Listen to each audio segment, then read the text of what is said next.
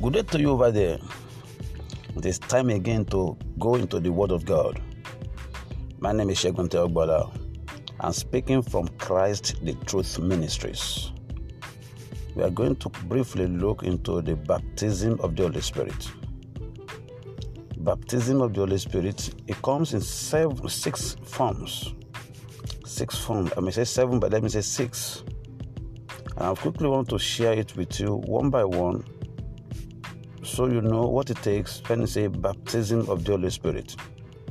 It's so common to say we have water baptism, which is unto repentance. And nobody can come to God except he's being moved by the Holy Spirit.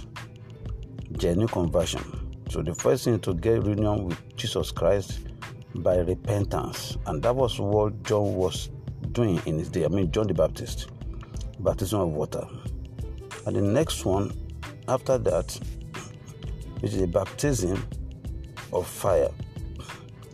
In Matthew chapter 3 verse 11, he said, when he comes, he shall baptize you with Holy Spirit and with fire. The baptism of fire is the second one. And this talks about zeal.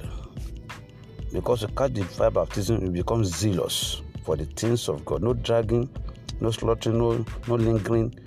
You become so zealous. It kind of a fire, a passion. And the third one is what we call baptism of suffering. The Bible says to me that he learned obedience by the things he learned, by the things he suffered. He learned obedience by the things he suffered. Baptism of suffering is not that God is wicked to you. He put you through the furnace of fire for you to come out as a gold is being refined. It's to refine you. And after that, we have the baptism, the fourth one. We have the baptism of death. That doesn't mean that medical death. You're talking about the dying to self. After you learn the baptism of suffering, then you submit completely to the will of God by dying to self. Everything you do does not come from your flesh anymore. It's being directed by the Holy Spirit. And that is what we call baptism of death. I say it again, it is death to self. Your flesh is no more ruling over you.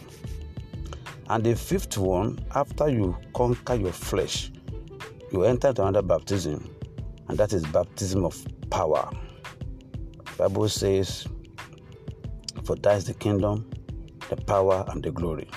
You enter the kingdom of God, be a particle of the kingdom of God. The next thing we see on your body, on your life, is power. Paul was saying, my teaching, my preaching, they were not the enticing words of men's wisdom, but the demonstration of the Spirit and of power. Jesus said, the kingdoms come to you with power. You must carry the power. Power over sin, power over darkness, power over poverty, power over enemies is victory. It talks about victory. In everything you do, you have victory. You begin to live a victorious life because you have power. That's the sixth one. And the last one is the baptism of glory. Glory. Not that you are going to glory yet, but you are in glory. Anything you do is glorious. Glorious life, glorious ministry, glorious family. You see glory. Glory.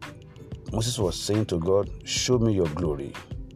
And God said to him, I will allow all my goodness to pass before you. The baptism of glory is talking about the goodness of God to you in every area. You can comfortably use your Christian life to encourage or to challenge others into coming to know God. That is the baptism of glory. That's the last one. I'll talk about the seven. I say maybe 7 or 6 is the Spirit's baptism. But it's all this was said to you that I've laid one by one. They are all caused by the Holy Spirit. May God bless understanding. May God give you wisdom. May God give you patience to pass through this baptism and then begin to use a glorious life. It is well with you in Jesus' mighty name. Amen and amen.